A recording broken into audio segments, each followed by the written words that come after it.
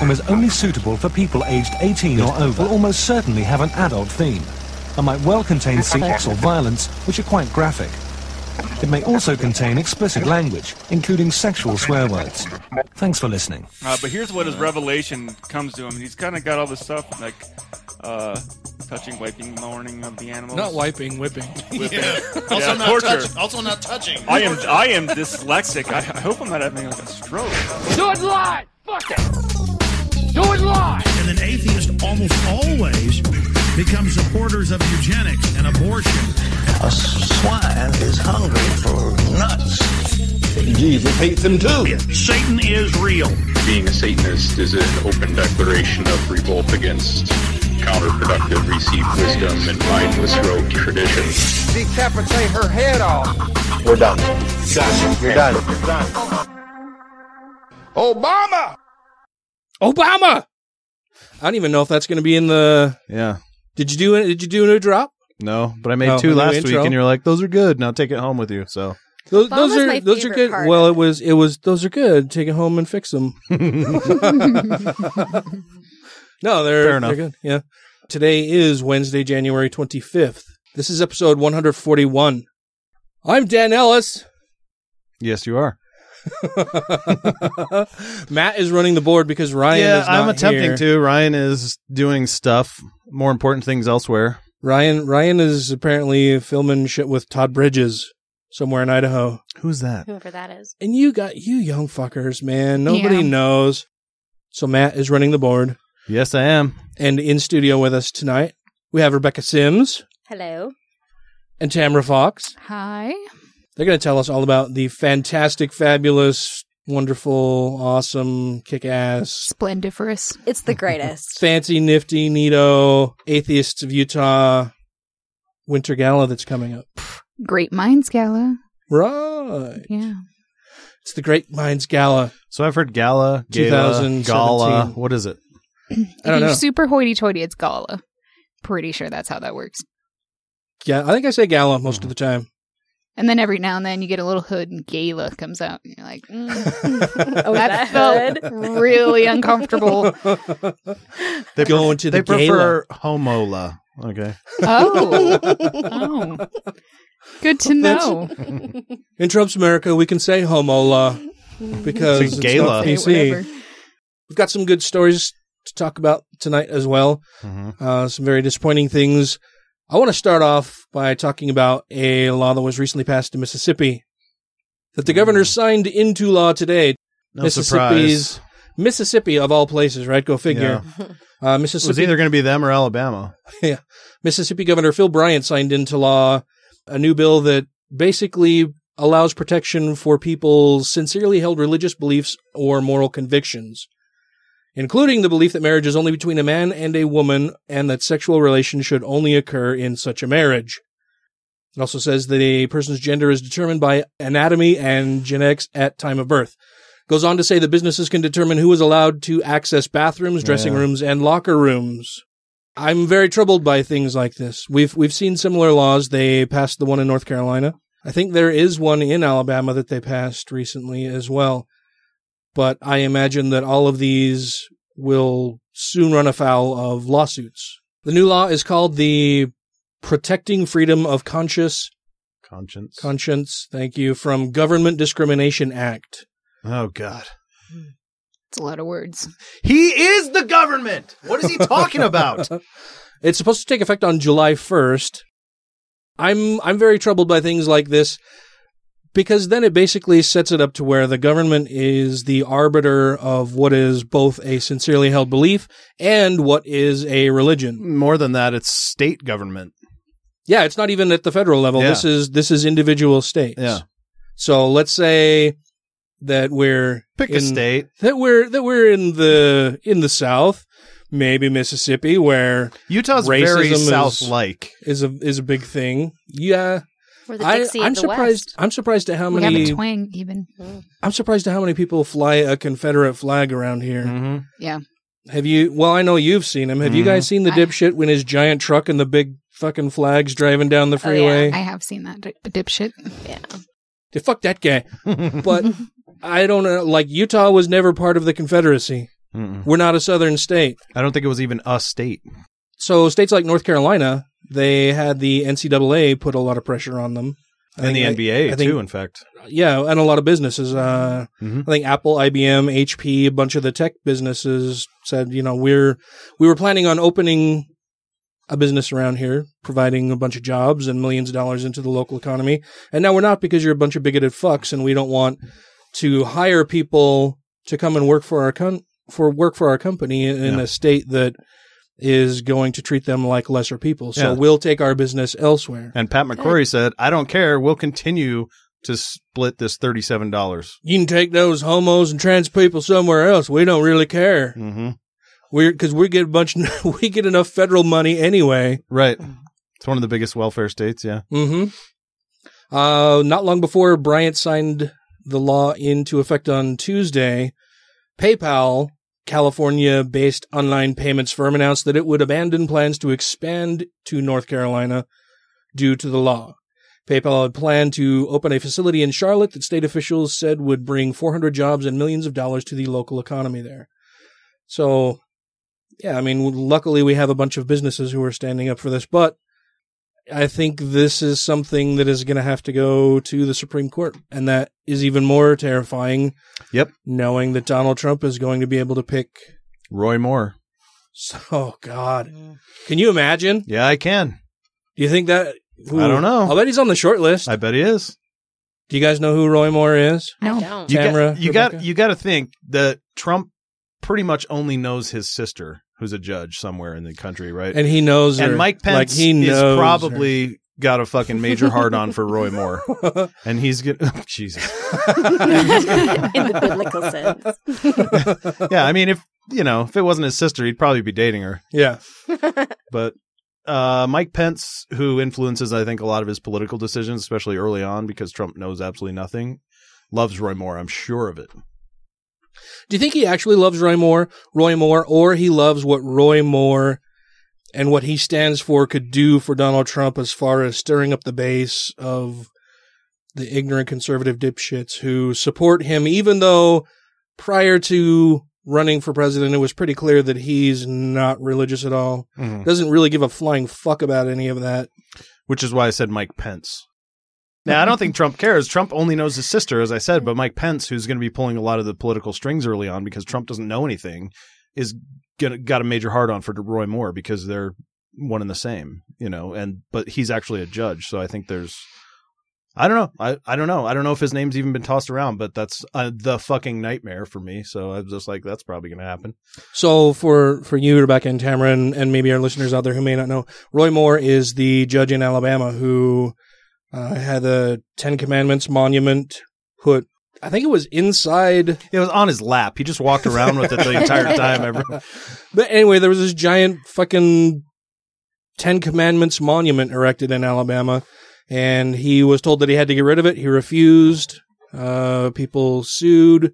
He was actually removed from his judgeship. He had his judge appointment removed from him, and was later reelected as judge, and basically did the same thing.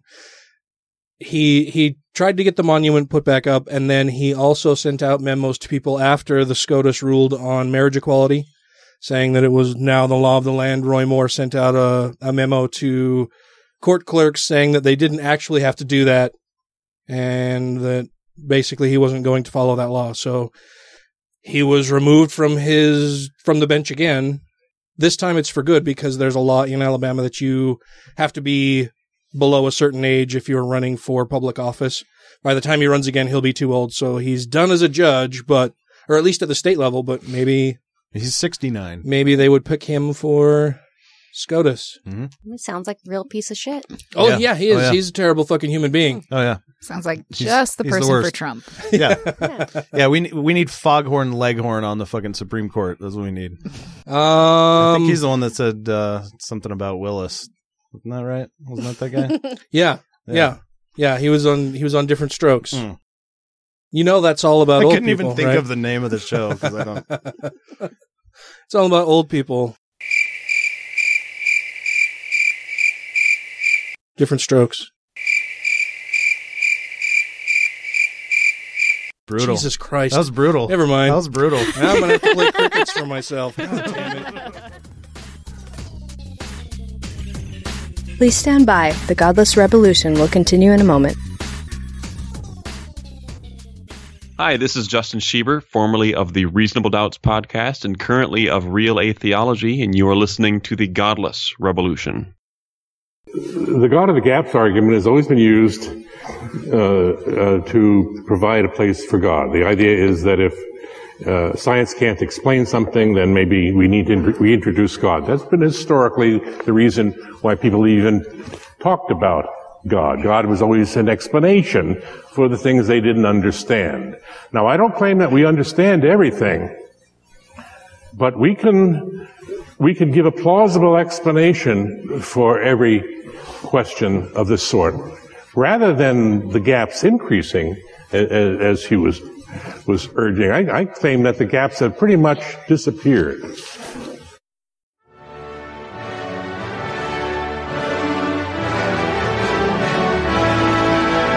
Here follows a public service announcement for the Two Skeptical Chaps podcast.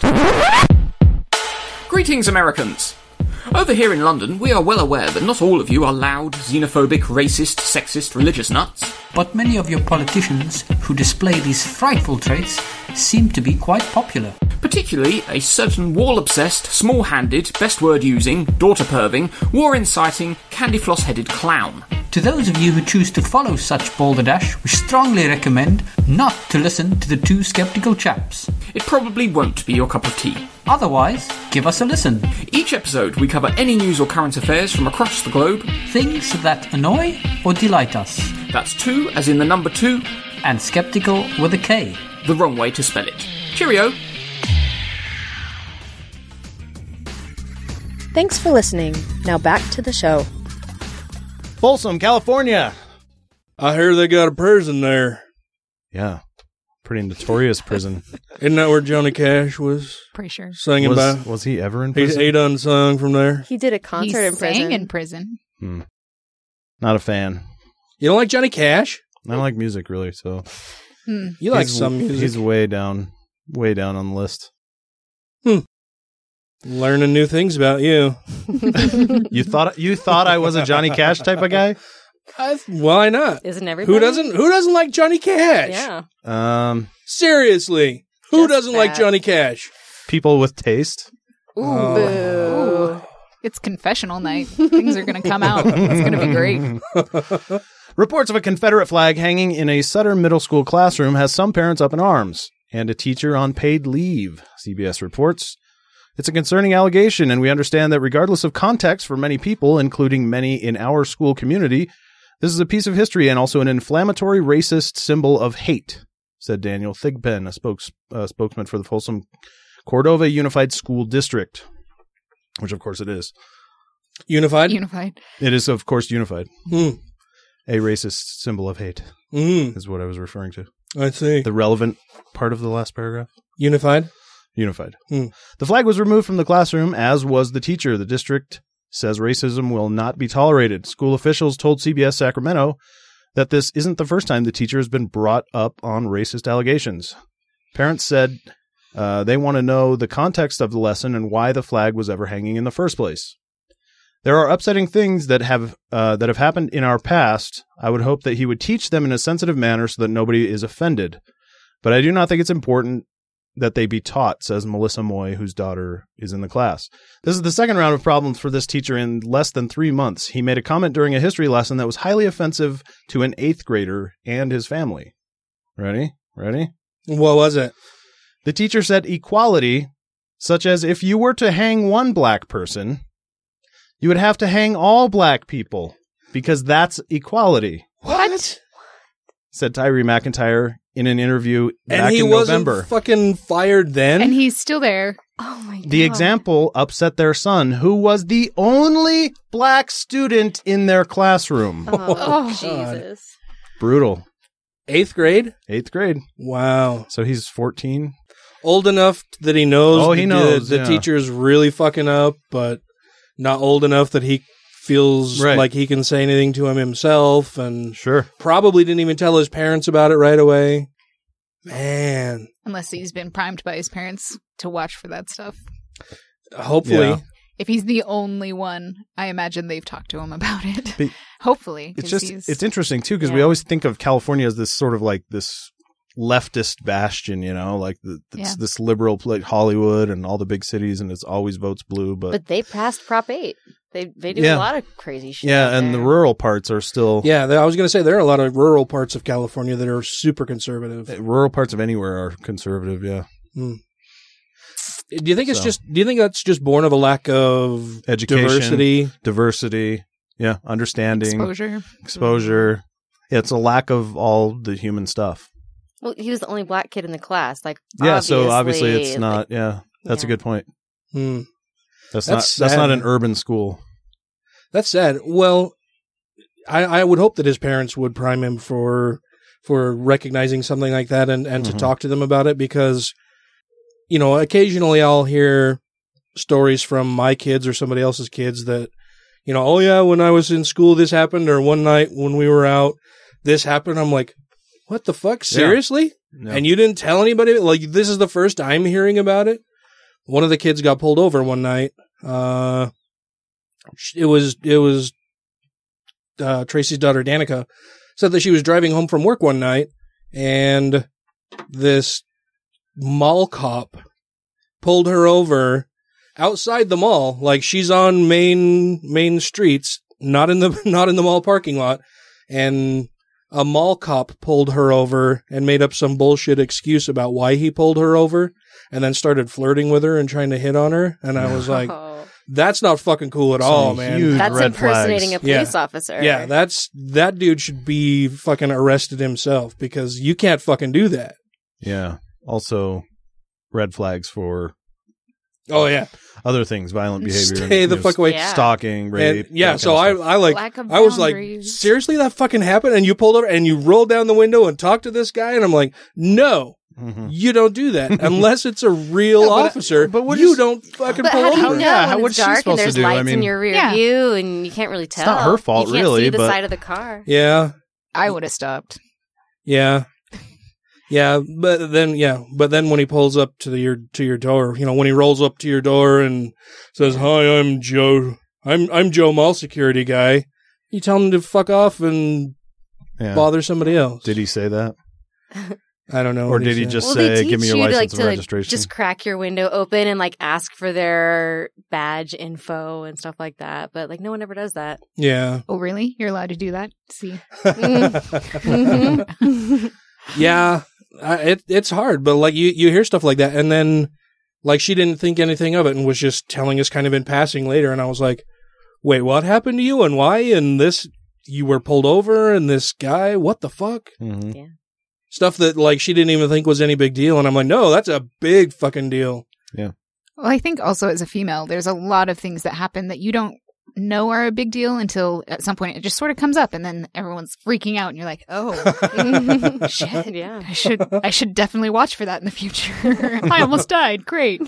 Great. That now I'm going to be terrified and be watching for that everywhere. But it's just common stuff. There's weird stuff that happens and you're not taught to stand up for yourself, or at least I wasn't. I think it's more you're taught now. to go with the flow and just kind of be cool, and pacify, and that's how you escape most situations. Maybe it's just because I've been watching a lot of Forensic Files lately, but to me that seems like that's dangerous behavior. That's how you all get murdered. It absolutely is, but that's how girls are conditioned. You're just brought up to not bother people. Yeah, absolutely. Don't make a big fuss. Yeah. Don't rock the boat. Don't make people feel bad. Yeah. Don't question things. Yep. Because you're not a man. Pretty much. I mean, it wasn't that explicit. No, but that is definitely how I was raised. Yeah. Young women don't act like that. Exactly. Young women don't do this. They don't do that. Yeah. Lady, yeah. You don't even talk loud. Except for me. Except Becca. Don't laugh too boisterously.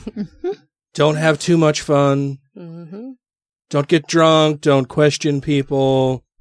Don't make yourself a spectacle. Were you raised a girl? Don't be slutty. No. Yeah, you've got it down, Dad. Don't wear sleeveless things here in Utah. Got to cover your shoulders. It's a big one. I mean, modest is hottest. Shoulders are the best. So, so you guys, we'll talk more about your background in a little bit. I want to hear, like, if you were raised in Utah, if you were LDS, were religious before. I'm assuming that you are both atheists, since you are working on organizing the Atheists of Utah. Great minds. Correctly, sir. That's true. Giala. Yeah. Yeah. Is this a new thing? Have you been always atheist? I considered myself an atheist since like my mid-20s or so. And before that, I was agnostic for a few years. I was raised Mormon until I was 19. Yeah. You? I left when I was about 23. Yeah. And I spent about a year doing the spiritual but not religious bullshit. and then after that, I was like, this doesn't even make any sense. I'm an atheist. So. And you say left, so did you leave the LDS church as well? I did. Yep. Seems to be the thing here in Utah. Yeah. Mm-hmm. That if you're no longer religious, you are probably formerly Everybody's LDS. doing it. Yeah. All the cool kids, anyway. All the cool kids. The second absence, and this is probably the biggest one, the second absence is the absence of evidence for a God. If there were evidence for a God, we would have seen it tonight. It would have been on the table. Jerry would have said, here's the evidence for a God, not evidence against evolution. That's just a gap. This is New Name Noah, and you're listening to the Godless Revolution. Thank you to everybody who has rated the show on iTunes and Stitcher and are following us on YouTube, Twitter, and Facebook. And to all our Patreon patrons, you make the show possible. So one of my favorite groups is Americans United for the separation of church and state. I read this earlier today. This was published out on their website. I'm trying to remember who posted it out on Facebook that I saw. This comes right from the Americans United for Separation of Church and State's website. Title of the article says, Ohio Duo's Bible-based defense should fail in court. Many strange religious freedom arguments have been made in court cases over the years, and a recent case adds a more disturbing twist. Two alleged rapists and pedophiles in Ohio are attempting to use the Bible as their defense for serially raping a 13-year-old girl in captivity from 2012 to 2015. So 10 to 13 years old. Yeah. And what makes it worse is that Mr. Timothy Saboro and his son Eston Saboro of Toledo, Ohio, are accused of raping Timothy's stepdaughter, who authorities said had been shackled and abused throughout the 3-year period. She escaped while the Saboros were out of the house. They also allegedly sexually assaulted the girl's younger sibling during that time frame. The allegations are horrendous, and the Saboros' attempt to use the Bible as their only defense is morally and legally wrong. Is it morally wrong, though? No, they're trying to say that it's not according to their biblical worldview. But what I'm saying is, according to the Bible, is it? I mean, do they have a case according to the Bible? Obviously, it's absolutely fucking ridiculous and gross and disgusting. And I can't imagine horrible. that there's anything in the Bible that says it's okay to kidnap and rape a girl over 3 years. Or any period of time. I wouldn't be surprised. I mean, I don't think it says it outright, but I mean, women are property. So if I'm coming on the wrong side of this, but what I'm saying is, look, this is terrible. This is terrible, terrible stuff. And there's no way they should ever win this. They should be put in jail for the rest of their lives. But biblically, I mean, this is an atheist show. I'm just like, the Bible. They want to use the Bible as part of their defense, and the Bible is arguments pretty from the Bible fucking terrible to present a case that what they did isn't wrong.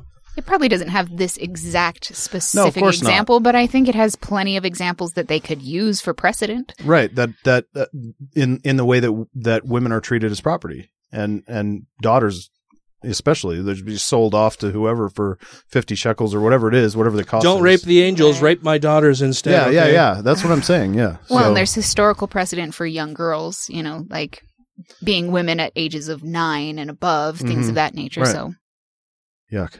Yep. They're trying to defend themselves in court and asked if they could bring the Bible to court to question witnesses because to them it's, quote, the only law book that truly matters. the Toledo Blade reported. Except it's not a law book. It's a story.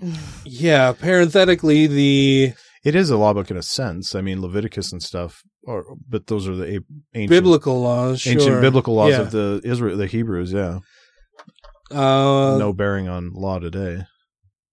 Quote, "There's a great deal of strategy in Scripture, and I use those strategies in everything I do," said Eston Sibero. "It's a vital part of everything I do."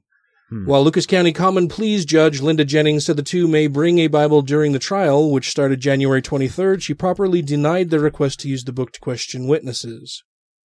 So they have a female judge? Mm-hmm. How interesting. Mm-hmm. She should be disqualified because she's a female. And Clearly Timothy. She's biased. 2 Timothy. She can't do this work. She can't pass judgment on these men. It's the court's opinion that while the Bible is very important, it is not a law book in a court of law, Judge Jennings said. She made the right call. What the Bible, or any other religious book for that matter, says about sexual assault is hardly relevant, as our laws are not based on religious texts. Mm-hmm, mm-hmm. If these two are found guilty by a jury, they'll have to pay the consequences regardless of what they think Scripture says. But the Siberos saw things differently. The Blade reported that during a November hearing, Eston Sibero told Jennings that he doesn't trust lawyers to defend him and that he'd rather rest his legal defense on God. Go ahead, man. I would like him to do that too. Please do so. Yeah. Also, I think it'd be interesting to see, because Ohio's a pretty religious state anyway, and super conservative. It'd be interesting to see how, I mean, of course, the No True Scotsman would come out immediately, but it would just be interesting to see how, other Christians would look at this and be like, well, I mean, he is using the Bible, Or would they be like, oh, wait, the Bible's super fucked up? No, of course not. No, of course. They'll never think that. These aren't true Christians. That's the first thing. Yeah, they're not true happen. Christians. He's not reading it in the proper context. Yeah. It's not the right translation. There's just too many of those. Yeah. One of the quotes from Mr. Sibero is, "The professionals built the Titanic, amateurs built the Ark," as if. Yeah, that's a quote from him. All right. Yeah, sure. We've never heard that one before. This isn't the first time people. Also, how is that even related to this in any way? Because he wants to use the Bible. He wants to use the Bible and God as his defense instead of lawyers, because lawyers are the professionals. Right. This isn't the first time people have tried to use religion as a justification for crimes they've committed. We've previously wrote about an Indiana woman's attempt to use Indiana's religious freedom law to justify physically abusing her son. The court rightfully rejected this claim. In another case we covered, an Indiana man cited the same law to argue that paying state income taxes violated his religious freedom. Would these be Mike Pence's Indiana freedom law, religious freedom laws? Yeah.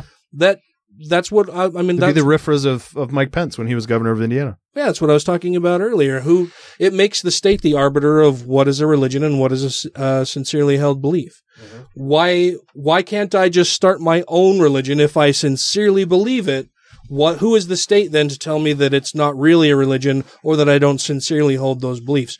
Be them whatever they may. Isn't that what the Satanic Temple did? Yeah. That's before you guys got here, Matt. Matt and I were talking, and I was like, that's the perfect niche that the Satanic Temple fills, is that they are a religion who then gets to exercise all of the privileges that these asshats are trying to write into their laws, and they do it specifically to benefit a particular brand of religion, right? They do it to benefit those of the Christian faith, not thinking for a second that, hey, wait, somebody else could do this too. A Muslim could say that they want to honor killings. Honor killings, or something even as simple as what we talked about last week with Salat, where they want to be able to pray 5 times a day, and their employer says, no, you can't fucking do that. You're destroying productivity. I'm not going to pay you to do that.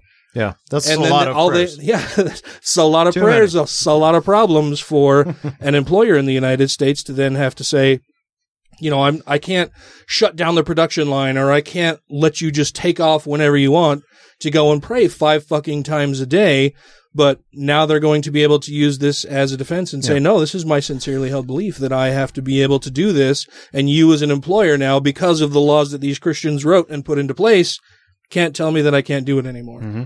Well, and it can even be tied into this story where now it's a sincerely held belief that you have to rape a 13-year-old girl repeatedly, and or that not even that, okay. or that you're allowed not even to. necessarily that not even necessarily that you have to, but just that it's okay. There's no problem with it. Yeah. Mm-hmm. My religion teaches that there's nothing wrong with this. So what the fuck is your problem with it? Yeah. What's the limit to the religious freedom? Right. Mm-hmm. Yeah.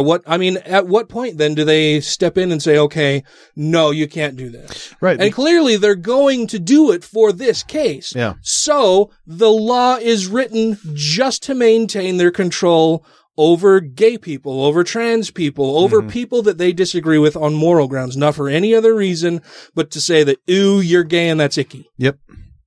Yeah. And so the thing is that it used to be the case. I mean, it still is for now. And the first 7 minutes of Trump's presidency makes me wonder if that's going to last. But wherever those religious, rules or permissions or whatever you want to call it, intersects with the laws of the country, that's where that ends, right? But these limits are constantly being challenged by these RFRA laws in cases like this idiot, who should be in prison for the rest of his fucking life because he's a dangerous criminal. But yet they're just going to challenge the fringes of settled law with all this religious freedom bullshit and try to continue to push that into who knows where, until what's illegal anymore, what's permissible. I mean, it sounds like slippery slope, but we're seeing it being impinged, so we're seeing them being able to skirt other laws. It's legal now that gay people can be married in a court anywhere in the United States. But Mississippi's law in particular says that even court clerks don't have to sign. Yeah. They don't have to actually do their fucking job and provide licenses for these people unless there will be an undue burden on these people. If there's no other way for them to get their license, then the clerk has to do it. But if there's anybody else available to do it within a quote unquote reasonable amount of time, then they can just deny doing it right then and there. They don't have to do it themselves, and that's their fucking job. And how long will they leave that clause in there? Before they're just like, nope, nobody has to do this anymore. Yeah. This is ridiculous. And after Trump puts Roy Moore on the Supreme Court, how long is it going to be before somebody goes to challenge Obergefell and that comes down too?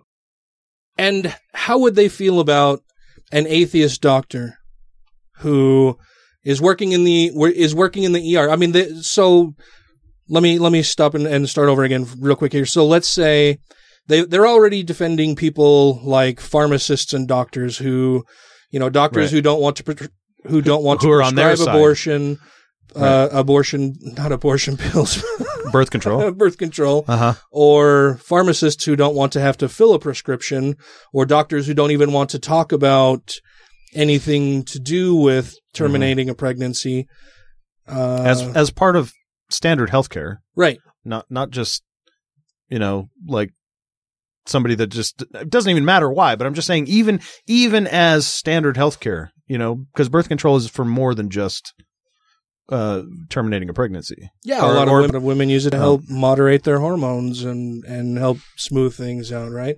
To make their periods and their cramps not as bad, or to get pregnant. Yeah, there are a lot of reasons to use these contraceptives, but there are pharmacists and doctors who won't discuss it or don't want to discuss it based on their religion, and so they don't. So, and they're perfectly fine with that. The Christians who write this law are like, no, that's who this was intended for. Somebody who doesn't want to violate their own personal conscience and moral values and religious beliefs. That's who we wrote this for, is to protect those people.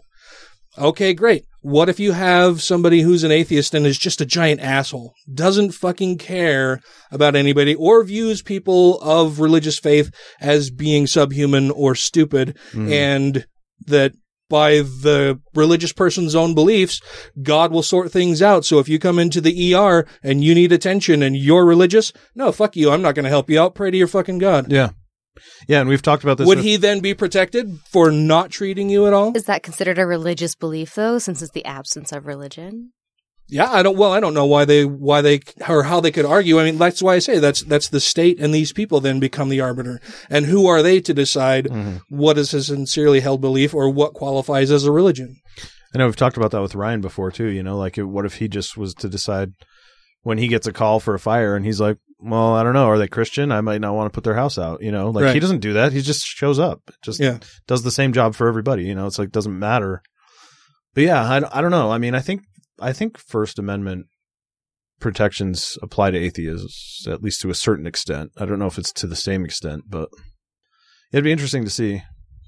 Yeah. Well, you know, they're writing these laws with the idea that they'll get to modify them so that it benefits them only. Well, of course. Well, yeah, and they were created to benefit them only in the first place. Yeah. I mean, they wrote them specifically to get around other laws that respect the civil rights and basic humanity of other people. Right. Left policies. It's I want to still be able to be a fucking bigot and have legal protection for being a fucking bigot. Mm-hmm. And I want to be able to yell at you for calling me a bigot. Right. Because that's not what I am. That's You're a bigot for calling me a bigot. I'm not a bigot. God tells me that I have to hate you. Yeah, God's the bigot, not me. I'm just doing what he says. I'm just doing what the man upstairs thinks is right, okay? If you got a problem, take it up with him. Yeah. I fucking will. What also floats in water? Bread. Apples. Very small rocks.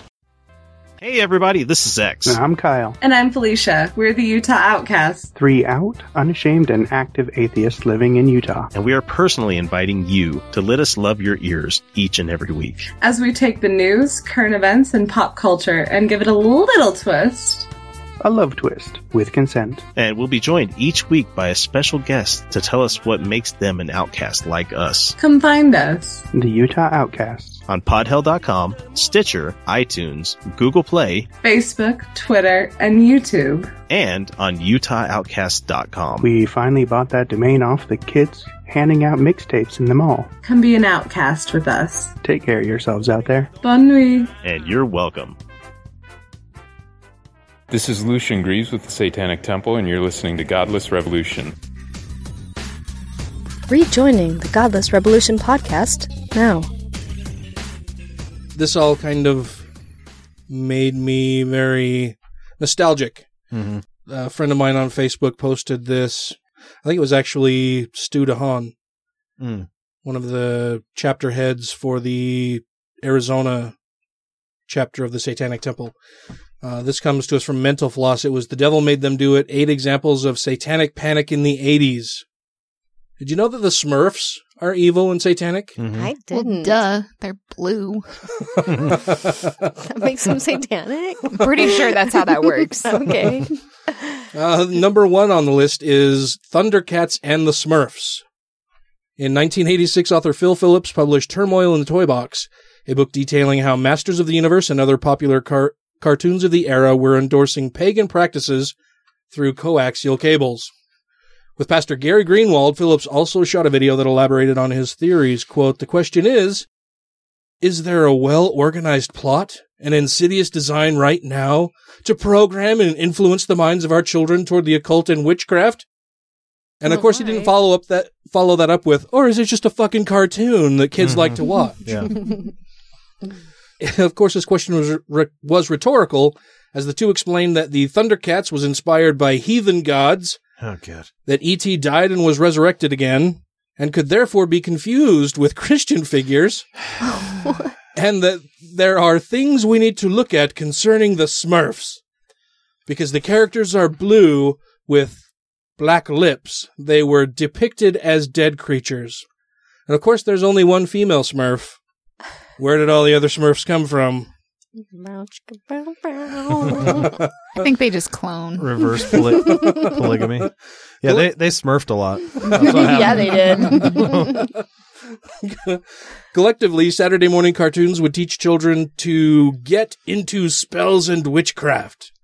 The two concluded their video essay by pointing out that Rainbow Bright had a pentagram on her cheek. Wasn't that a You star? mean a star? But was it upside down? I don't know. But to their point, we watched that and we're all atheists now, so... Oh, Maybe that they're is onto a good something. point. I mean, it could be. Mm-hmm. Thundercats led me straight down. Oh, yeah. And I personally am a supporter of the Satanic Temple, so maybe I was wholly influenced and just didn't have any idea. And you Got to when you were young. kind of do have like a reverse Lion-O-Mane going on. Yeah? Oh, yeah. Like that orange hair is coming out the bottom of your head. Thunder! Thunder! Thundercats! Ho! Yay! I thought you weren't going to do the ho. I was going to be really upset. I always do the ho. Ask Tracy, she'll tell you. Oh, shit. Number 2 on the list. In December 1985, 18-year-old Raymond Belknap and 20-year-old James Vance ended a long night of drinking by committing to a suicide pact. Belknap shot and killed himself. Vance attempted to do the same, but wound up surviving with grievous and permanent disfiguring injury, the shotgun blast. Oh, jeez. Both men had been fans of the rock band Judas Priest, who had been reputed to have recorded subliminal messages in their music. Vance's parents decided to sue the band and CBS Records for $6.2 million in damages, alleging phrases like "do it" and "let's be dead" were being delivered to Vance's subconscious. When the case went to a civil trial in 1990, audio engineers played the group's music backward and forward at varying speeds in an attempt to discern whether or not there were any hidden urgings for listeners to kill themselves. Ultimately, a judge ruled there were no messages in the music. Speaking to Rolling Stone in 2015, lead singer Rob Halford expressed both relief and disappointment in the tragic circumstances. Quote, "Had the judge found in favor about the so-called subliminal messages having the power to physically manifest themselves and make people to do something, the ramifications of that would have been extraordinary," he said. "How do you prove to somebody that there are not subliminal messages on your record when you can't hear them in the first place?" It's an excellent question. Kind of harkens back to like Salem witch trials, right? Like, oh, she did this to me, but I got better. Or she made me want to do something. I can't prove it, but clearly she's a witch and we need to burn her at the stake. Of course, Dungeons and Dragons was satanic. Oh, for sure. Because there's nothing more sinister than pretending to slay dragons while rolling multi-sided die in your mother's basement. That's one step away from baby eating. Pampers Diapers. This is the one that I can remember people talking about a lot. Not necessarily just Pampers Diapers, but number 4 on the list is that in 1985, Procter & Gamble found itself in the unusual position of having to hold a press conference to deny that they were funding the Satanic Church. Since 1982, the company had been the target of anonymous accusations claiming their logo, a man in the moon surrounded by 13 stars, was secretly the mark of the devil. So many calls poured into the distributor of Ivory soap, Pampers Diapers, and other household toiletries that they were forced to set up a toll-free number to refute allegations that they were beholden to the Church of Satan. As for the stars, when the company was formed in 1882, they were intended to represent the original 13 colonies. It was a patriotic symbol. And people twisted that into being satanic because it was Satan looking over his 13 apostles.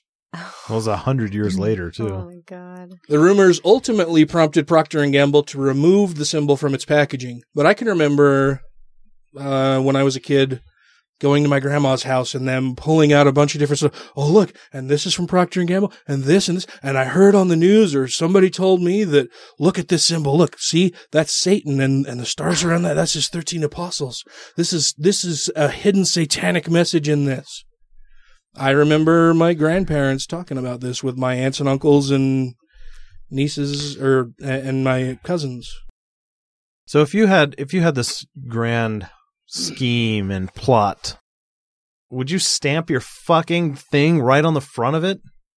Like Ted Kaczynski putting his name right on all of his bombs, like before. Like nobody does that. Why would Satan be that stupid? He's obviously at least as powerful as God. But it's a hidden and secret message. But it's not. We just figured it out because we're fucking smart. idiot Christians figured it out. Exactly. We're not idiots. We're smart. We figured out their secret But it plot. took them 100 years to figure it 100 out. years. So it was a good one. 'Cause it took Yeah. 100 years. So It was a super secret special plot that those Christians, those wily Christians figured out. Number 5 was the McMartin preschool scandal. Oh, God. Yeah, this is bad. In one of the most sensationalized criminal trials of the 20th century, employees of the McMartin preschool near Los Angeles stood accused of improper behavior and molestation of their students.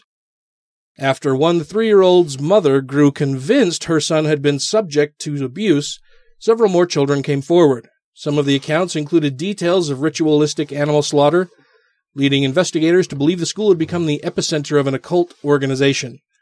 After a 6-year trial, the longest in American history, no one was convicted. A post-mortem of the investigation revealed several children had been subject to coercive interviews with law enforcement, where they sit you down and they say, "So we know that Satan has harmed you. Mm-hmm. Tell us how Satan has harmed you. Tell us how Satan acting through your teacher or your friends or your parents has harmed you, because Satan is bad, okay?" Well, it's like, this is what your classmate said happened. Did that happen to you too? And so you're suggesting all of these other things. And they're like, yeah, that's totally what happened. Oh, it happened to Tommy? Fuck, I'm as cool as Tommy. That happened to me too, totally. There's talk of Mr. Ed as number 6, that in the opening theme song, where it's, "A horse is a horse, of course, and no one can talk to a horse, of course, unless, of course, that the horse is the famous Mr. Ed." But part of that, they believed, contained hidden satanic messages as well. Number 7 on the list is child sacrifice on Halloween. In 1989, parents in North Carolina were reluctant to send their children out for Halloween candy on the heels of rumors that Satanists planned to abduct and murder them in a ritual sacrifice. That's every year, though. More than 500 calls flooded area police stations in Raleigh after word spread that blonde boys from the ages of 2 to 5 were the devil worshippers' preferred targets. Oh, God. Mothers indicated they were considering dyeing their son's hair to avoid catastrophe. Oh, my God. Because Satan can't tell. That devil's wily. He'll put secret messages on packages for 100 years. But they dye them all red so that Satan wouldn't take if we them. dye our kids' hair, they'll never know. Police then never they'd be taken found... for Nobody minions. wants redheads. Yeah. They're like, oh, damn, they don't have a soul anyway, so next. Yeah. Never mind. Fucking gingers. Unsurprisingly, police never found evidence of the plot. Number 8 and the last on their list is our friend, the mustachioed Lothario, none other than Geraldo Rivera. Mm-hmm. Just his name is fucking sexy, right? I am Geraldo Rivera. It's not as sexy if as I didn't Lionel. know who he was, then yeah. So at the height of the satanic hysteria, he was a broadcast journalist and compiled a 2-hour special for NBC that purported to detail the lurid mission of devil worshippers. It was Devil Worship, Exposing Satan's Underground, and posited that a secret cabal of Satanists numbering in excess of 1 million were responsible for messages in heavy metal and inspiring the behavior of cult leaders like Charles Manson. Quote, "The majority of them are linked in a highly organized, very secretive network," Rivera intoned, "from small towns to large cities. They have attracted police and FBI attention to their satanic ritual child abuse, child pornography, and grisly satanic murders. The odds are that this is happening in your town." Scary. Spooky music at the end. I don't think he understands what the word odds means. Or heavy metal, because Charles Manson was inspired by the Beatles. With a million people. He was. Helter Skelter, right? So, right, yeah. Yeah, the Beatles. Are the Beatles heavy metal to Geraldo? Oh, yeah, probably. Anything harder than the Carpenters, really. he just likes big band. The special aired in prime time to stellar ratings, grabbing the attention of nearly 20 million homes, although advertisers were reluctant to buy commercial spots. While Rivera presented a compelling case for concern, the mass media took care to note that the special didn't come from NBC News programmers. It was a product of the network's entertainment division instead. Not real news. It was fake news. It was fake news. Just it like was CNN. fake news at the time. Satan is real, but he's not going to be abducting your children. How many viewers actually paid attention to the "this isn't real news" caveat? Though? Nobody. Did they even post that? Did they say anything about that? Or Well, the mass media took care to note that the special didn't come from the news programmers. Yeah, but there's from that the whole entertainment effect division. where they say, this didn't happen, and everyone hears, this did happen. Yeah. So, Yeah. Yeah, well, which is shitty. And it comes from Geraldo Rivera, who at the time was a broadcast journalist, right? He's not, it's not like he was a game show host or some shit like that. He was a journalist, and he's presenting this with credentials as a journalist. Like if Nabisco made dog treats and they called them not Oreos. Yeah. Then people would be like, oh. Well, clearly it's I guarantee gonna be most people fantastic. would buy those by accident and try to eat them. Yeah. They do it already. Is that a good enough analogy? Does that one work? Is that That's better. closer. Yeah, that's a Better? better Okay. analogy. We were talking pre-show about... No, don't bring it up. I just want to leave make everybody sure. in the dark. We're practicing our analogies tonight. We'll just Yeah. leave it there. That's fine. That's fine. If you have questions, comments, concerns, compliments, corrections, criticisms, or concepts for content, contact the show via email at godlessrevolution@gmail.com, by text or voicemail at 330-81-REBEL, or Twitter the twatter at TGR Podcast. Thank you! We all know there is a cure for poverty. It's a rudimentary one. It does work, though. It works everywhere for the same reason. It's colloquially called the empowerment of women. It's the only thing that does work. If you allow women some control over their cycle of reproduction, so that they're not chained by their husbands or by village custom to annual animal-type pregnancies, early death, disease, and so on. If you will free them from that, give them some basic health of that sort, and if you are generous enough to throw in perhaps a handful of seeds and a bit of credit, the whole floor, culturally, socially, medically, economic, of that village will rise. It works every time. You and the Godless Revolution will be reassimilated in 3, 2, 1. The reason that we brought you two lovely ladies into the studio with us this evening is to tell us all about the Great Minds Gala and what you've done to organize it, prepare what's going to happen, because you guys are the brains behind it and have helped Atheists of Utah put this all together. And so tell us a little bit about the gala. What who's going to be there? What are prices? When is it?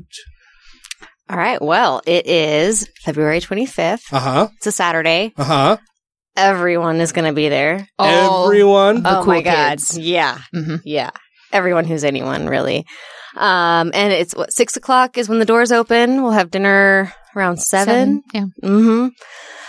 There's going to be drinks. There'll be dancing. There'll be entertainment. Alcoholic drinks? Of course. Okay, well then I'm there. That's all you had to say. What other kind of drinks are there? Yeah. Stuff Mormons drink, I don't know. That's not drinking. Exactly. So, there'll be a silent auction, and all the money that we raise is going to go to Atheists of Utah. To help benefit that wonderful organization. It is pretty wonderful. Help them do amazing, awesome things. I mean, what do they do with the money?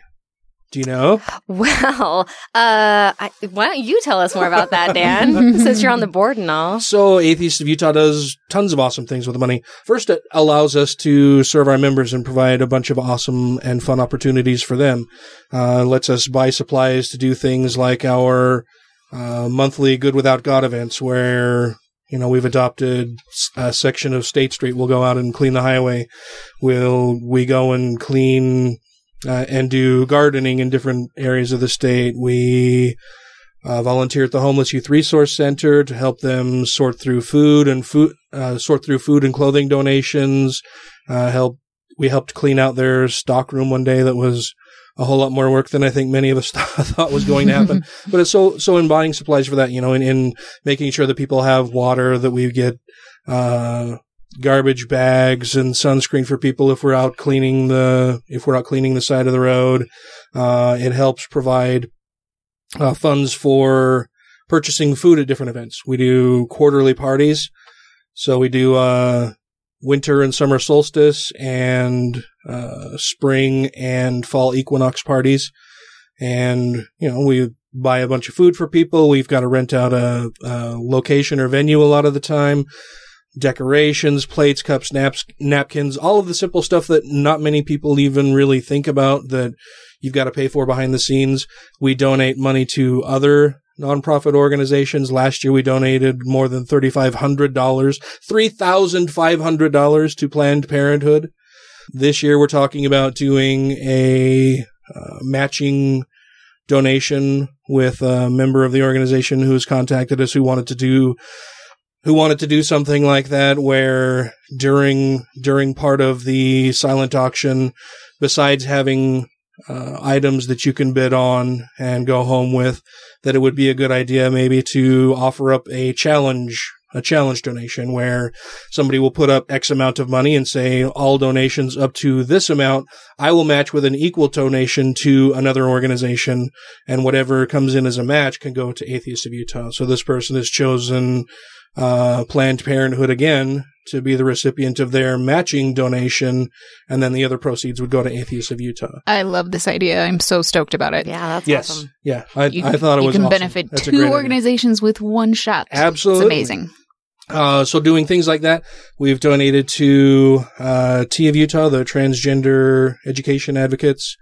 We donated to the Homeless Youth Resource Center. It helps us sponsor different events like participating in the Pride Parade and Festival. Helps pay for our parade entries and space on festival grounds, helps pay for the things like the tents that we have to use on the grounds and the tables and the cloths and the different display things that we have to get to put out our merchandise and chairs to sit on while we're doing that. There's a lot of things that we have to pay for as an organization. And these are just things that people can see but not even really notice. Then there are all the administrative costs of, having to have a mailbox that you pay for every month so that you can receive actual snail mail from people and donations from people, from other organizations. Websites. Paying for websites, paying for people to help us do work for other things, purchasing shirts for when we do the Pride Parade and Festival, purchasing merchandise to later sell. All of this costs money, and it's really hard to get money out of people that were formerly religious, especially here in the state of Utah, where they're told that they have to donate 10% of their income as part of their religious belief and practice. And so they leave the religion and they're like, fuck yeah, there's a 10% raise. And why was I so stupid for that for all of those years donating all of that money? Look at how much money I put into this horrible organization. I'm not doing that ever again. I'm not donating to anybody, especially something that could be, then people will say, well, it's just like another religion. You're still giving money to some organization. So sometimes it's really hard to get money out of people for stuff like that. But we do a lot of great work. And the board, we have very little expenses. We try to keep our expenses as minimal as possible. None of the board members are paid.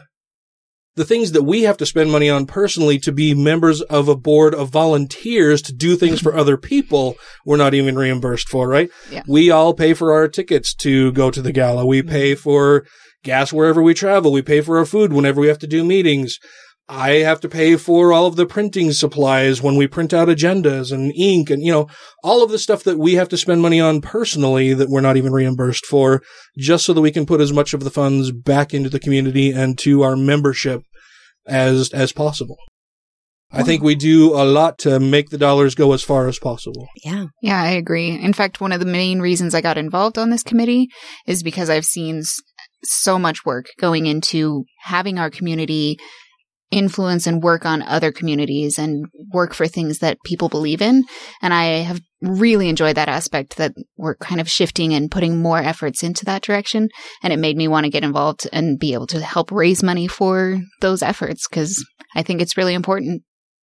I think it's awesome that you get that. I do. It's so hard to get people to understand that, we're not doing this because we're trying to make, it's not because that the people who are volunteers on the board for Atheists of Utah are trying to make money doing this at all. We don't get paid. I can't tell you how much money I've personally spent over the years just being on the board and trying to do things to support the board and making donations of, materials and time and things things for the gala, things to auction off later, things that I've bought and donated to the group as to be used elsewhere, So it's not for personal enrichment, and it's certainly not because, there's a huge amount of people who regularly thank you for your efforts. Generally, you get shit on for it. So, it's something that I like to do to try to give back to the community. It's that I want to help build a community and build a source of support for the people that have been abandoned and ostracized from the religion and the family and the friends that they've left behind when they lost their belief in an invisible bully in the sky. And I think that's really important. So it's difficult sometimes. So I think it's awesome and fantastic that you've recognized that and are doing your best to help us help other people as well. So the money's going for all of that grand and wonderful stuff. Yes. That's part of the silent auction. So dinner's at 7. What's on the menu? Ooh, Becca. So we are. I'm the fat guy, so I'm asking about drinks and food. Well, it's not finalized yet exactly what we're having, but the caterers are called Olive and Thyme. They are Iraqi sisters, and we found them through the Spice Kitchen Incubator, which is a really cool thing. They Spice Kitchen Incubator? Yes. Like they take a newborn kitchen and put it in there until it can live on its own? Yeah, basically. So they work with refugees and they work with disadvantaged community members, anybody who's interested in creating a food-related business. And so they put them through this whole program that helps them develop their business plan and just get everything set up. And then they start them out with catering. And so they get experience, they get their menu set, and then eventually they have them out on their own as their own separate business. They have. That sounds like that'd be a really rewarding place to work, to help other people get set up to do their own thing. Yeah, it's a really cool program, and it's all free to the entrepreneurs. Oh, wow. So they get all of this mentoring and just all these resources and get them up operating, which is really cool. And they work with a lot of refugees, like I said, so they've got food from all over the world. And we chose these sisters from Iraq that they have great reviews. I'm really excited to try their food. It's going to be awesome. Sounds cool. Mm-hmm. I'm excited. Dinner's at 7. What have we got by way of entertainment? So entertainment, we are still finalizing all of it, but the things that we have on tap There's already, more than one thing? Oh, God, yes. There's going to be as many things as I can pack into a 30-minute segment. Because we do want to get to some dancing. Dancing is incredibly important. Absolutely. And I hear that our DJ is going to have some 80s music, which makes me super happy. So I'm stoked about nice. that. Oh, yeah. Flock of Seagulls. Yes! So we talked about them last week. Never mind. Oh, yeah.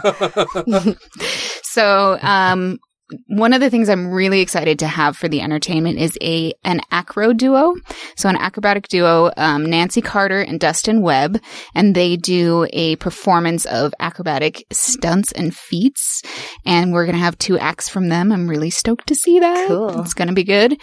We also are going to have a belly dancing performance by Anna West and her Rubber Room performers. Rubber Room I know. Isn't that a great name? Anna West and the Rubber Room Performers. So we're going to have that. She teaches belly dance at Slick.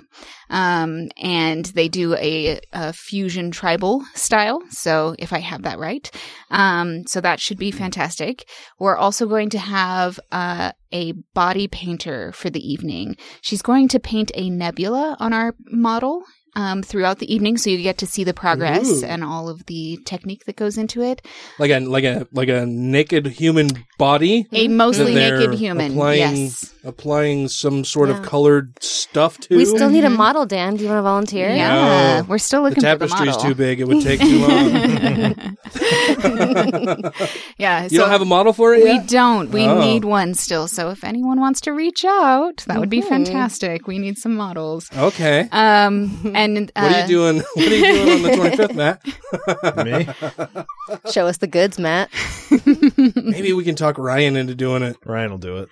He likes to be. If he could hold a bottle of Jack in front of his junk, I'm sure we could talk Ryan into doing it. Well, it's a waist up type of situation. But he can wear something on the bottom. Yeah, it's a waist up. Oh, okay. Is what we decided to go with because a He's full pretty body hairless takes too long. So yeah, he'll still have to shave apparently. Like even the peach fuzz will mess up the. Yeah. So even like a female would have to shave all the peach fuzz off. Huh. So. Yeah, you learn all kinds of cool things when you get in charge of entertainment. That's just one more reason why it wouldn't be a good idea for me to do it because take way too long, a little too much. Very woolly. I have more than a little bit of peach fuzz. To clip the beard back too. Yeah, but I mean, come on, man! Look at this. I'm a walking. You're like an albino Robin Williams. Well, yeah, exactly. Except you're still alive. Yeah. Oh God. So acrobats, a body painter, belly dancers. Yes, we'll also have a photo booth. Tanya and Ken Van Moren. Am I getting that right? Van Morum. Van Morum. I love those guys. That's a cool last name. Totally. So yeah, they're going to be doing a photo booth and we will have Corbin Anderson is our DJ for the evening. So we already have good things and there's more things that will be revealed. That was at least 5 things. Yeah, it's going to be fantastic. Mm-hmm. How are we going to fit all of this into such a short amount of time? You'll have to be there to find out. Wow, that's really... So, 5 different things. What time does the gala close? Midnight. Okay. Mm-hmm. And we're going to have the after party starting at 9:30. Well, the after party officially starts at 9. 9. Yeah, because the after party people get to come and participate in all the entertainment. So they get to come if they want to at 9 o'clock and see all the entertainment. 9:30 is when the dancing will start. And then the silent auction will close at 10:30 so that anyone who comes to the after party can still have access to bidding on the silent auction. And they're going to want to because there's some fucking amazing things in the silent auction. I can tell you that 2 people are donating some really cool things. What I know what I'm donating and what Tracy's donating. Yeah. Both of them are very cool. How? How do you know that? Wait, Dan, I haven't actually. This is a bone of contention here for me because I haven't actually heard what you're donating and I'm in charge of this and I'm a little bit peeved. Well, I'm keeping you in the dark because it's all big surprise. That's all there is to it. Oh, great. It's going to be a big surprise. We're meeting Sunday and I'll tell you more. Okay. Fine. No, yeah, I have at least a couple things in mind that I'm going to do. And well, you know what Tracy's doing, so yes, I do. What are other things that are going to be in the silent auction? So there's some really awesome donations that we've gotten from some new donors this year. New donors? New donors. Really fantastic. So one of the first ones to get on board was Hotel Monaco in Bambara. It's a really great really place. luxurious hotel across from Capitol Theater. It's a Kimpton hotel. Mm-hmm. Yeah, super nice. Bambara is the restaurant below it. So they've donated a luxurious night stay with dinner for 2. Oh, wow. Mm-hmm. And Bambara is a fantastic restaurant. They I've source never a lot there. of... I've heard really it's really nice. good. I haven't been in there. They source a lot of their ingredients locally. In fact, I think all of them. And they compost and they have gardens and everything. So they're a really fantastic company. Gardens. Compost. I love compost and gardens. You can see where my focus is on things. And it's a pet-friendly hotel. And if you don't have a pet, they'll give you a goldfish. What? I did not know that. It's pretty awesome. Oh, that's fantastic. Yeah. You have no small animals with you. Please take one. Another thing that I'm really excited for in the silent auction is from Mountain Town Olive Oil Company. I don't know if you know them. They have a store in Park City as well as at the Gateway, and they have. That's probably why they're called Mountain Town. It might be. Thinking, and they have really, really delicious flavored oils and vinegars and spices, and all of it's local.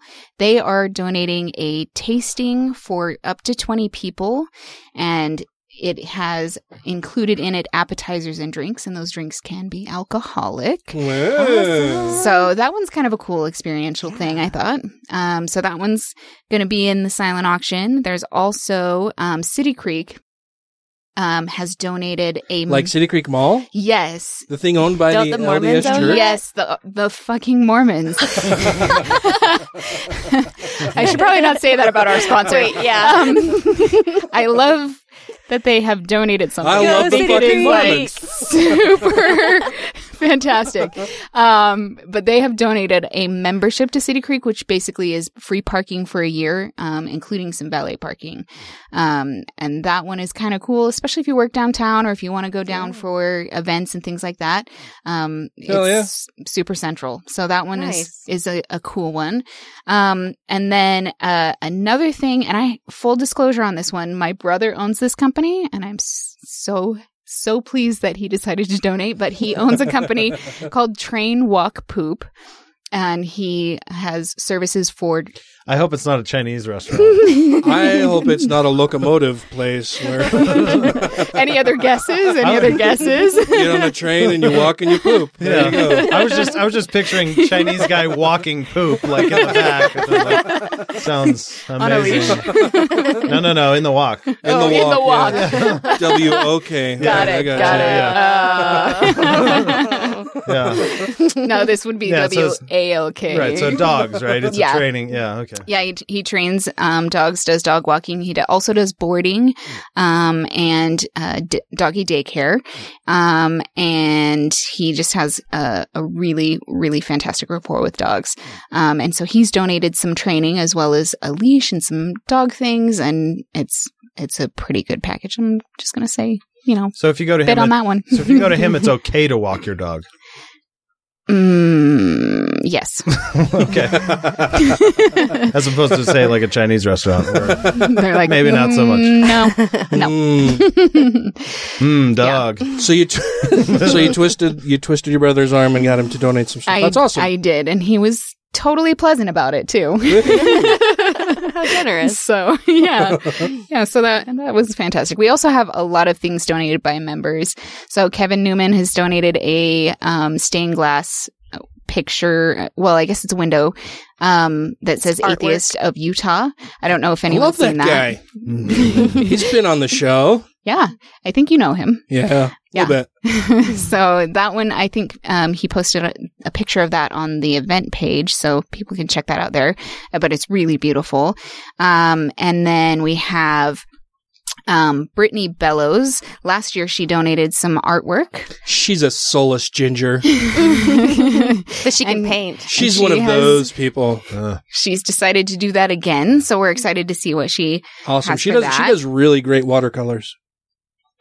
And then Holly Hoops has donated, and I really love it. It just showed up in the mail, a boob beanie. She knitted or crocheted. I don't know which. I can't tell the difference between the stitches. I am not crafty. But I am not crafty. Sorry about that. I don't make crafts, but I'm crafty. Maybe that's true. But yeah, so a boob beanie, and it is pretty fantastic. The nipple is on the top. I really like it. That's awesome. So that one's pretty cool. And then, yeah, we have Tracy's Death Star basket that I'm so stoked to see what she comes I don't know up how with. she likes to buy shit, and she has bought so much stuff. I don't know what basket she thinks any of it is going to fit into. It will be a giant basket, Death Star sized basket. Yeah, I mean it's going to have to be that it's a giant basket, or two baskets, or some kind of Russian Death Star nesting thing where you have a big Death Star and then open it, and there are just more things in each successive opening of another Death Star, because that sounds incredible. It's fucking like it covered half of the table upstairs. I don't know how she's going to put it in a basket. So okay, so half a table I'm gonna just bid on that, just for Tracy's basket. just for the one basket. Sounds good. Good to be prepared. You're going to need some space, is what I'm saying, for the silent auction. Yeah. So we have all that plus a ton more stuff that's coming through. Ogden's Own donated again. Thanksgiving Point donated again. Ballet West donated again. So we have a lot of things that we're really excited about. We got Dr. Volts and the Nerd Store are both donating as in kind of competition with each other. So we'll see how that goes. And then one of our biggest sponsors this year is actually our venue. And so Becca I think can share more info about Church and State. So yeah, Church and State is another business incubator. We are going with the incubators this year, guys. Nice. Yeah, we're supporting local entrepreneurs. See, we can donate to Planned Parenthood that gives abortions and these other people that incubate things. Both sides. Yeah. So, Church and State, they're at the corner of 4th South and 4th East, right across from the library there. And it's an old church. So you probably have seen it driving past on 4th South. They used to have that little billboard thing that would have like the churchy puns. Now it's a Herbert billboard. Yeah. Yeah. But it's really cool. It's like an old church. One whole wall is stained glass. And we're going to be in like the chapel. So that's where the main event is going to be. And then our dance floor with the DJ is going to be downstairs. And Church and State is actually, they reduced the fees. And so they're acting as our to sponsor. rent out the venue? Mm-hmm. Well, that was awfully nice of them. It was, yeah. So I wanted to just talk a little bit about what they do. And they are a no strings attached, business incubator. So they're a nonprofit 501c3, and they offer free space and resources to entrepreneurs. It doesn't matter what industry you're in. You just have to apply, and they have to, buy into it, and then accept you to their their incubator program. And it's the same thing as the Spice Kitchen. They give you mentorship. So it's like Shark Tank? I don't know. I wouldn't know either. I've never fucking watched Shark Tank. Yeah. I don't think so. It doesn't sound like Shark Tank. Yeah. Probably not. And most incubators they'll want some part of your company, or they'll want equity or something like that. So it's the opposite of Shark Tank. Yeah. Okay. Yeah, they just want to help you get up and running, Okay. And they'll offer it for free. And so as long as you qualify, then they'll go through their whole program. They'll get you set up with all these resources. And you can even use their space as like a co-working space. So you can just go in there and use the Wi-Fi and have a quiet space to work. And it's pretty cool. Yeah. And so they offer it for free because they have all these partners in the community. The building and the land is paid for. They have no debt whatsoever. And then they hold events there. So they rent out the event space. That's how they are a self-sustaining thing. And then they also, they have business resources that also rent out space there and provide resources to the entrepreneurs too. Well, that's a very cool. Yeah. That's very cool. And it's a gorgeous building. Got a little Italian on you. Yeah, it's pretty awesome. So if you want to learn more about it, their website is cs1893.com. Guessing that was when the building was built. Oh, good guess. Mm-hmm. I'm awesome. You're so smart. Hey, I need a gold star. You're the only one in the room that remembers it, so that's kind of not fair. Come on, man.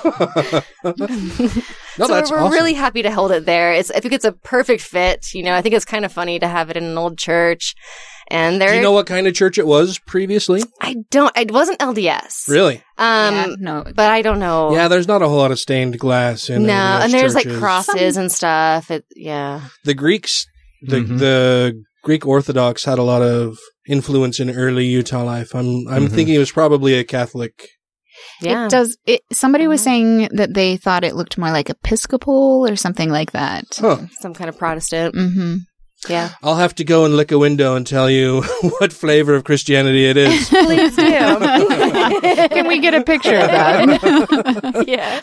Or Maybe for promotional purposes.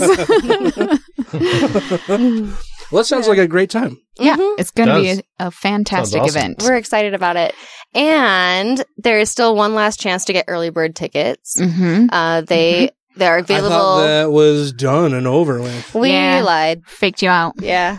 Yeah. We're really nice, and we're going to extend it just for a limited extra time. So January 31st is the last day you can get early bird tickets, and the membership Is that price Tuesday? January 31st. So member price is $70. Non-member is $80, and that is until January 31st. So get your tickets as soon as possible. And then February 1st, they go up to $80 for a member, $90 for non-member. And then there's an after party price. We haven't added that yet to the website, but we will be adding it soon, and that is $25 for the after party. So those people who are wondering if this is the same event they went to last year, it is. If you paid for the after party last year, there will be an after party price this year as well. So it sounds like this year's after party will be better than previous years, though. Like, I think it's it's hang all out going to for be a better. long time. I think this is the kind of thing that just gets better every year. Yeah. Well, how could it not with you guys helping in the planning, right? Exactly. Pretty much. Oh. You're welcome. No, thank you both very much. This is awesome. Like I haven't, not that I've done much with the previous or past galas either, but I haven't had to really worry much about any of this because you guys have just been doing it, and you're doing a fucking kick-ass awesome job. Well, thanks. Thanks, Dan. It's No, been thank you. super fun Fuck, to work that's- on. So yeah. yeah, we've been enjoying it. Thank you so much for doing it. I appreciate it a shit ton. Anything else on it? I think that's the highlights. Yep. Oh. It's gonna be amazing. Well, now let's talk Can't about wait to you see y'all guys. there. Oh wait, we should say that it is like the attire is as formal as you would like. Also, costumes are totally welcome, but whatever you're comfortable in, we'd love to see you. So I'm if gonna anyone's get wondering fancy. about that, I'm thinking like sequins. I get as fancy as I can on I've any rented opportunity. a tux for all of them. I'm sure I'll rent a tux for this one. Excellent. Yeah. Okay. Now we've covered it, I think. Well, awesome. Thanks again for doing all of that. That's very cool. Going back to the doctor, the hypothetical doctor and the astronomer, if you knew that one of the candidates that you're contemplating voting for believed that in the 19th century a man called Joseph Smith dug up some golden tablets which he translated and then conveniently lost, and translated, moreover, although a 19th century man translated them into 17th century English, and lots and lots of other... And more importantly, unlike some of the... I mean, we also agree that the biblical stories are equally ridiculous, but the difference is we don't know they were written by known con men, but in fact he was a known felon. Yes. The next rant will start right after this. I say, fine, pray for anything you want. Pray for anything. But what about the divine plan? Remember that? The divine plan. Long time ago, God made a divine plan. Gave it a lot of thought, decided it was a good plan, put it into practice. And for billions and billions of years, the divine plan has been doing just fine. Now you come along and pray for something. Well, suppose the thing you want isn't in God's divine plan. What do you want him to do? Change his plan? Just for you? Doesn't it seem a little arrogant? It's a divine plan. What's the use of being God if every rundown schmuck with a $2 prayer book can come along and fuck up your plan? And here's something else, another problem you might have. Suppose your prayers aren't answered. What do you say? Well, it's God's will. Thy will be done. Fine, but if it's God's will and he's going to do what he wants to anyway, why the fuck bother praying in the first place? Seems like a big waste of time to me. One of my favorite things about having guests is talking to them about their life prior to being an atheist and what led them to being an atheist now. Yes. Both of you have said that you are now atheists. Yep. But you were both previously LDS. You, Tamara, said that you left when you were about 23. Yes. You, Becca, said you left when you were 19. Mm-hmm. So... youngest one goes first. So, All right. so you were, I mean, were you super devout? Is your whole family LDS? How does that all work? Oh, yeah. Yeah. My parents were both converts to the church, and they were really big into it. So, yeah, all 6 of us kids were raised LDS. And yeah, what's that saying? Like, nobody's more enthusiastic than the newly converted or something like that? Yeah. Yep. They were really into it. Yeah. And so I had questions growing up. You know, I wondered about evolution and fossils and women's roles in the church. Dinosaurs. Mm-hmm. And I never got really good answers. I never got answers that I was really satisfied with, but I kind of pushed that down and was just like, yeah, whatever. It sounds like it's all good. So I kept trying. At least everybody's nice to me. Yeah. Yeah. Is that how that works? Well, and I was raised outside of Utah until I was about 11. Uh-oh. And so we moved here to Spanish Fork, actually, when I was about 11. And the whole reckoning with Utah Mormons was really tough. I mean, I don't know because I don't really know any Mormons outside of Utah, but I've heard it's a big difference. Like, being Mormon outside of Utah versus being Mormon in Utah is a very big dynamic shift in how they treat other people, how they view things, how they talk. Big time. How passive aggressive they are. Yeah, how welcoming they are. Yeah, and I was used to like Air Force bases where everyone's kind of coming and going, and then I moved to Spanish Fork where it's like everyone knows everybody else since preschool. Yeah. So that was rough. So that actually made me question a little bit more when I saw the disparity. And so when I was 19, I moved up to Park City, and I was living with all these non-denominational Christians. And they were there for the Olympics, actually. They were in Park City to preach the word of the Lord at the Olympics. I've made up my own religion around Jesus. You want to hear about it? Yeah. But they were actually really great people. And that was the kind of thing that pushed me over the edge. It was like, these people are better than almost all the Mormons that I know. And I can't believe that they're not gonna. It's not the highest hurdle, really, though, right? Like, a lot of the Mormons I know are fantastic people, but a lot of them are really shitty people too. That's true. Yeah. Yeah, but I couldn't understand why these awesome people were not going to go to heaven because they weren't Mormon, because they didn't believe the same things that we were. They weren't going to go to the celestial kingdom or whatever. Yeah. And that was the thing that pushed me over the edge. I'm like, well, that's bullshit. And so then I started looking at all the other things with the Book of Mormon and Joseph Smith and all that other shit, and just it kind of all went out the window. All in for the course of about a year. And then I considered myself agnostic for a little while. And then mid-20s, I don't know, I think I was reading Hitchens' book or something like that, and kind of pushed me over the edge to be full-on atheist. Like, that's it, I'm done, I'm out. Did you tell your family about it as you were going through, or did you kind of like hold off for a while? And my family found out when I asked my mom to help me get birth control. Yeah. That'll do it. Yep. Mom, I want to start doing naughty things, or maybe it could happen, and I want your help so that I don't get pregnant. And to my mom's credit, she handled that with as much grace as a Mormon mother could, and helped me out. And she always has supported me. As much grace as a Mormon mother could. Yeah, well, you know. And she did it, and she was a certified nurse midwife, so she actually was like a women's healthcare provider. So she's the one who got me the stuff, and but of course she insisted that I get like the full STD panel beforehand, you know, because it's pretty dirty when you have sex. That's not a terrible thing, though. No. I think that is a really good thing to do on a regular basis. But you know, when you're like 19 and I don't know. Was there any one thing that stood out to you specifically about the Joseph Smith story or the Book of Mormon thing? That because you said you started exploring that stuff, and then that kind of shifted you toward or away from the church. A lot of it was the plausibility of the golden plates and the translation, and just how it doesn't match up with history at all, and you know, things like that. And then the whole treasure hunting aspect of Joseph Smith and the young wives and all of that. Fanny Alger. Yeah. Well, yeah, she's not so young. Right? I always thought that was a funny name.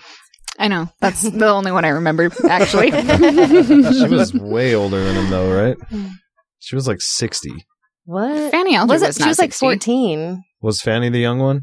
I think so. Pretty sure Fanny was 14. Okay. I don't know. Well, there was one that was way I just know her name was Fanny. That's funny. That's all I needed to know about it. Like, that means butt. Unless you're in the UK. Yeah. If you're in the UK, it's totally different. Which was a whole other level of funny to me this time. So you left the church, told your parents about it. Are they totally cool with it?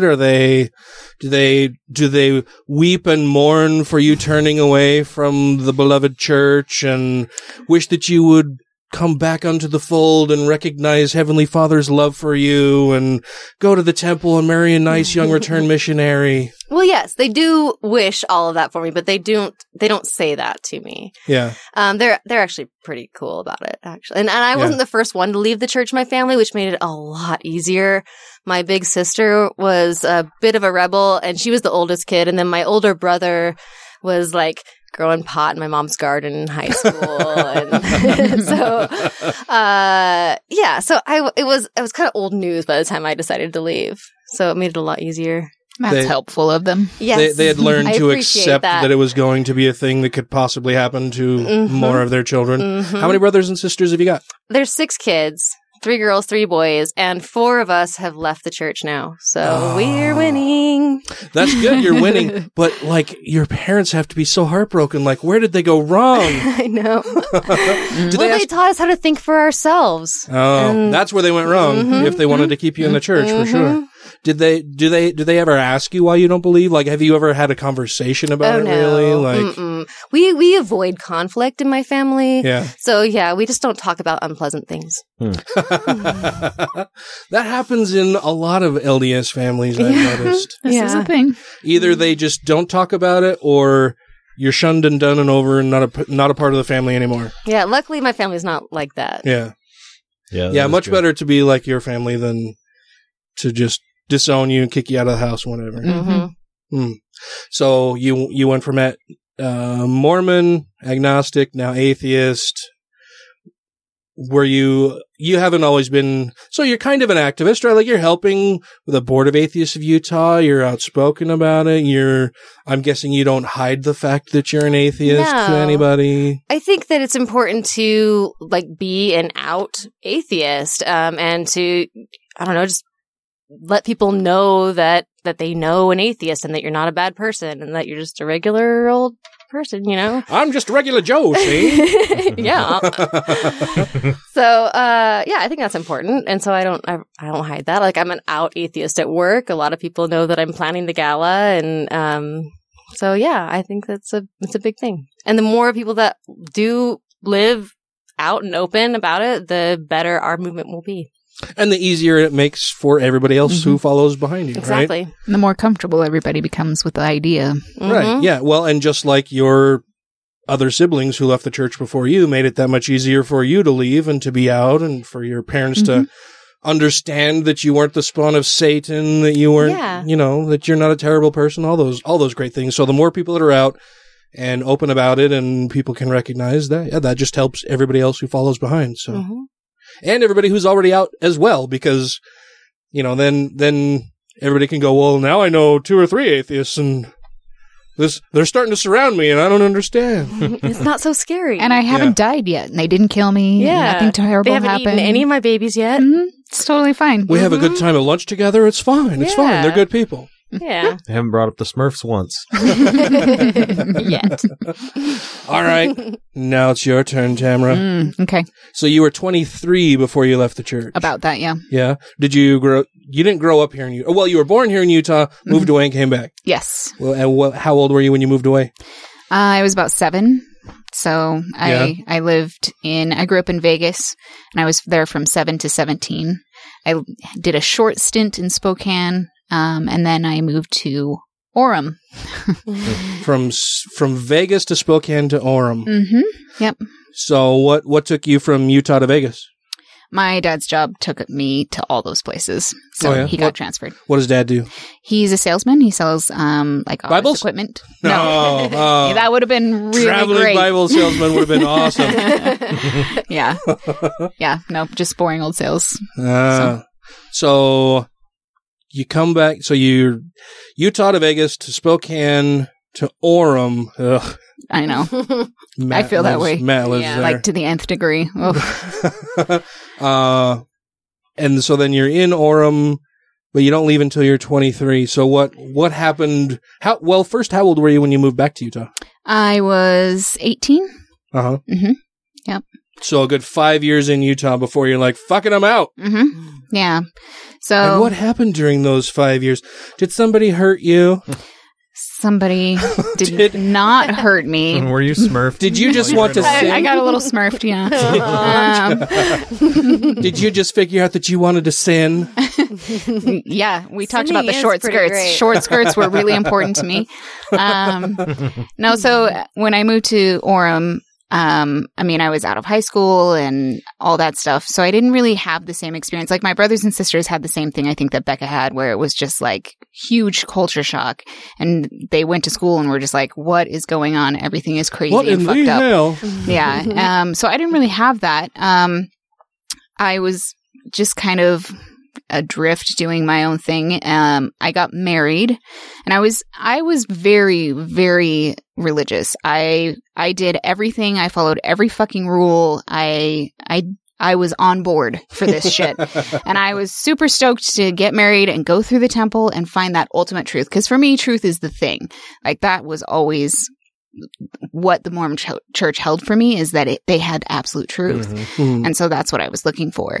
And then I got married and I went through the temple and I was like, fuck this shit. Are you fucking kidding me? The misogyny in the temple is the thing that got me out. It got me started thinking, and then I started just reading. I read a book called Mormon Polygamy, hence the Fanny Alger reference. Oh, okay. And that was a big step for me, where I was just like, oh no, this is super fucked up and I can't be on board with this. And then when that, you get that one thing that pulls out and everything falls. Yeah. And so you tug on that thread and it all just comes undone. Comes undone. So I was doing a lot of research, and my dad is actually a really highly intelligent, studious person. He and some of my aunts and uncles and some of his friends were searching for the ultimate truth, and they went to some crazy places in order to try and find it. And so he has done even more research than I have. And we both left the church at the same time, but separately, and we're so scared to talk to each other about it because we were both so religious and so zealous that we were like, oh shit, it's not true. How am I going to tell Dad? And he's like, how am I going to tell Tamara? Wow. So one day we were just sort of like talking about stuff the way that we do. And it was kind of like, what do you think about this thing over here? And he's like, well, I actually think this. And I was like, oh, me too. Okay. And then we were just like super relieved and talked about everything. Huh. At this time, my brother was on his mission in Mexico. Oh. And he is even more zealous than we are. Well, he's just very enthusiastic. And we were so scared. Aren't all Mormon missionaries like, I'm super enthusiastic? Is this the train walk poop brother? This is the train walk poop brother. Ah. So he was coming home in a couple of weeks, and we were kind of trying to draw straws on who's going to talk to Ryan. We're like, oh God, who's going to talk to him? Dad drew that straw. Talked to Ryan when he got home. A couple weeks later, he was out and drunk. Oh, wow. My sister was never very much into it, and both of my brothers eventually left. I'm the oldest of 5 kids, so right now my mother's the only one who is religious, and the rest of us are out, and it's fucking awesome. So is Mom still very devout, or? Yeah, she is. Yeah, we don't have a whole lot of contact, so. Yeah. I don't understand that. Are your parents married? No. Oh, okay. No, thank God. Yeah. I was going to say, I don't understand how that could happen. First, that, she would stay married to somebody who's not in the church, who could take her to the celestial kingdom. Yeah, right. They did that for a while. It was pretty rough. Oh, yeah. So, yeah. Yeah, well, it's good that they're apart. I've never understood why a woman would want to be in a church who treated her that way anyway. Me too. Yeah. Where the only way that she could attain the highest level of heaven, regardless of anything she's done in her entire life, she cannot attain the highest level of heaven unless her husband calls her there. Yep. And it's his choice on whether he wants to do it. So she has to be subservient to him her entire life, their entire wedded lives together. She has to make sure that she doesn't piss him off enough that he's not just going to go, fuck it, I'll get another one. Yeah. As far as I can tell, she feels like that makes her special. So because she's chosen or picked, it's almost like a chivalrous type of notion where it's like you're special and taken care of. she seems to have that, but she has a really special talent for justification. And so, like, she controlled most everything all the time anyways. And so I don't think she felt like she didn't have power. You know, and she felt like, oh, motherfucker, you're going to pick me. Yeah. Yeah. I think that was kind of the thing. Like she didn't worry about I that cook aspect. your food and can poison it more easily than you can think about. I better be your first wife. Yeah. I've never understood how any woman can really be in the LDS Church. Any self-respecting, free-thinking, thoughtful woman can choose to be a member of the LDS Church because they're taught that they should be subservient and are lesser than men. And the church and the leaders try to spin it to be, oh no, women have a place. It's a special place. Yeah. That's what I was taught. I always asked my mom, like, why can't women have the priesthood? And the response was that, oh, well, women get to create life and give birth. And so the priesthood is really just kind of like a consolation prize for the men because they can't do that. And I'm just like, that is bullshit. Even when I was like 11, I knew that was bullshit. Yep. Yeah. The interesting thing is, I know so many intelligent, thoughtful women that are LDS, and for me, you're right. It doesn't make sense to me at all. That's why I say I don't get it. But there are so many fantastic, beautiful, powerful women in the LDS Church, and it doesn't quite jive. But you know, whatever. Do your thing. I love you anyways. Cognitive dissonance. Well, I mean, it's the same thing. I don't understand how women are in the church. I don't understand how blacks are in the church. It makes no sense to me at all. But any religion, really, especially for women. Yeah. I can't think of one that it's not really just the Mormons. Yeah. By a long shot. Mormons is sort of on, well, yeah, I don't know. They're all pretty fucking bad. They're all pretty bad for women. I mean, at least Mormon women at some point were allowed to like give blessings, and like there's some things. There's a few little moments, especially with Joseph Smith, where they had a few small things that they were given, and there's some other religions where they got nothing, you know. But then they take it all away, and so at least there's not a culture of like, well, meh. I was gonna say at least there's not like a major culture of physical abuse like there's in like Islam and yeah, some of the it's Buddhist certainly stuff. not as bad as those. But there is still, I mean, well, I don't think it's not an out culture. Systemic. It's something that is much more hidden. It's not accepted. Yeah. It's something that's very much like on the outward side that you're not supposed to do that, even though it gets covered up in some places. Yeah. Yeah, but I think a lot of that type of abuse is nurtured and started by this whole idea that, you know, I'm the husband, I'm the head of the household. Yeah. And really, if you want to join me in the celestial kingdom, you need to do what I'm telling you, or else I'm just not going to call your secret name. So what, had you never gone, I'm sorry, this just reminded me, I had a question about going through the temple. So you said that going through the temple really freaked you out. Had you not gone through the temple at all before No, I had not. Before getting married? Yeah, girls don't get to do that until they get married. I mean, if you go on a mission, you do, but. So what in particular about the temple ceremony freaked you out? Or what freaked you out? I'm sure there were several points at it where you're like, what the fuck? But what was it? What was the most damaging to you? So for me, it was the endowment where you watch the whole video about Adam and Eve, and then Eve fucks up. God damn it, Eve. And then women, right? God, what do you do with them? And then after that, you all veil your faces, and Eve doesn't say like hardly anything except, "Oh, I'll follow whatever my husband says." After that, follow him. Yeah, it's basically that. So yeah, like, and then women are basically nothing. And I've heard arguments that it's, you know, you're special and you're sacred, and I'm just like, fuck that. No, you're not. You know, that was a big thing for me. It was just like, I am not less than any other person, especially the men in this room. I'm not less than them. Just because Eve did the thing that she had to do, that she was like ordained to do, that nothing would have worked without her doing, and then we all don't get to talk anymore. That's just bullshit. Yeah. So that really bothered me. I did not enjoy that. One of the things I did not enjoy that. Interesting enough, a lot of people really hate the washing and anointing where you get naked and right. Yeah. But for me, that was actually one of the best parts because it's one of the only places that women still get to bless.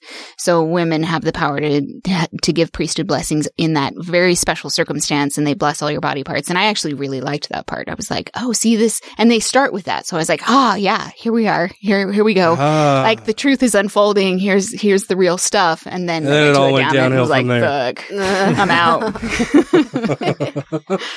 Yeah, I left the church when I was really young, so I don't think I ever even passed sacrament. Was how young I was. Like I left just after being baptized. So. Somehow I never did pass a sacrament, but I went to the temple. I remember lusting after the boys that were passing the sacrament. Oh yeah? Mm-hmm. That was the only thing that made sacrament meeting interesting. Weird. I was always really judgmental of the way they were doing it. I was just like, no, you're not doing it right. That better than you. You are not being serious enough. This is a very sacred thing. They always had the one kid who's like got hair sticking up over here and like half his shirt's untucked and his tie isn't like straight. And you're like, dude, what did you just barely You're an embarrassment. Or, God forbid, the colored shirt instead of the white.